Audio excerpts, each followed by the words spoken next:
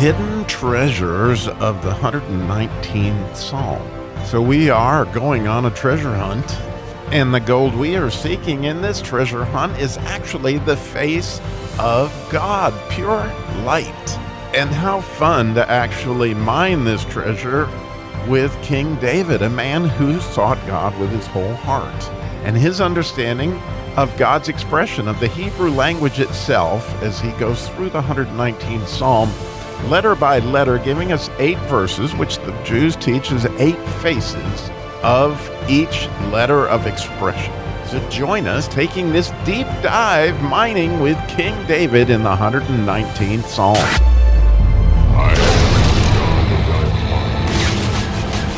We get to do some mining again today on 119th Psalm, and I am so honored that you would join me in these deep dives. I really enjoy digging into this, and so grateful for the people that share it with me. And today we're going to start off again, still in the introduction, with these 10 words that we're going through one at a time, and we're up to the word testimonies today. So in the King James Version, when you find the word testimonies in the 119th Psalm, you'll find it over and over and over again. Exactly what do they mean by that? And I think this is another place that you'll agree with me is like, wow, how cool is that? I think you're going to be so glad you listened to this episode. The word testimonies in Hebrew, I might suppose would pronounced Eda. And it has this first letter, which is an ayin, which means it's sort of the eyewitness to something. And then you've got a dalet again, which is either a doorway or it can be a servant. But in this case, I believe it's very much a servant that's, serving what it was that he witnessed and then expressing the service to the court of this is what I saw. And this is what's helpful to... Again, in Acts chapter 1, where it says you're going to be my witness, you're going to receive power to be my witness. So this idea of witness is huge.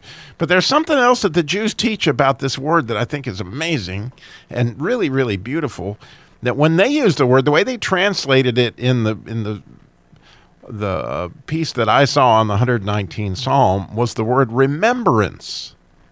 And so when they were keeping these particular type of things, the testimonies, they're keeping the remembrances. And so you can imagine that for a Jew, one of the things they keep very diligently is the Sabbath. But they're remembering that God rested on the 7th day. Or they're keeping a Passover, and they're remembering how God, took them out of Egypt with a, outstretched arm, and all that is beautiful. It's beautiful. But what I found even strikingly more beautiful, and actually my boss helped me see this one time, I was doing an episode with him on his Bible study in the book of Luke, was Jesus was pretty clear on that last night when he instituted what we know as communion or the Last Supper. He said, do this in remembrance of me. Now, like, how cool is that? Like, Jesus is taking these, and again, at the end, when he takes the cup, this is a new covenant of my blood. Do this in remembrance of me. In other words, he is instituting here something that David would speak of in the 119th Psalm. These remembrances. And so, yes, we remember the Sabbath, and yes, we remember the Passover, but this one's added right in there is a uniquely Christian remembrance. Right? So when you see this word in the 119th Psalm the next time, believe me, you can't help but think about these remembrances and the power that they have that was described in Acts chapter 6 to be his witness, right? Is one of the most powerful things that we can do is share what we had an eyewitness to, that we saw Jesus do in our very own lives.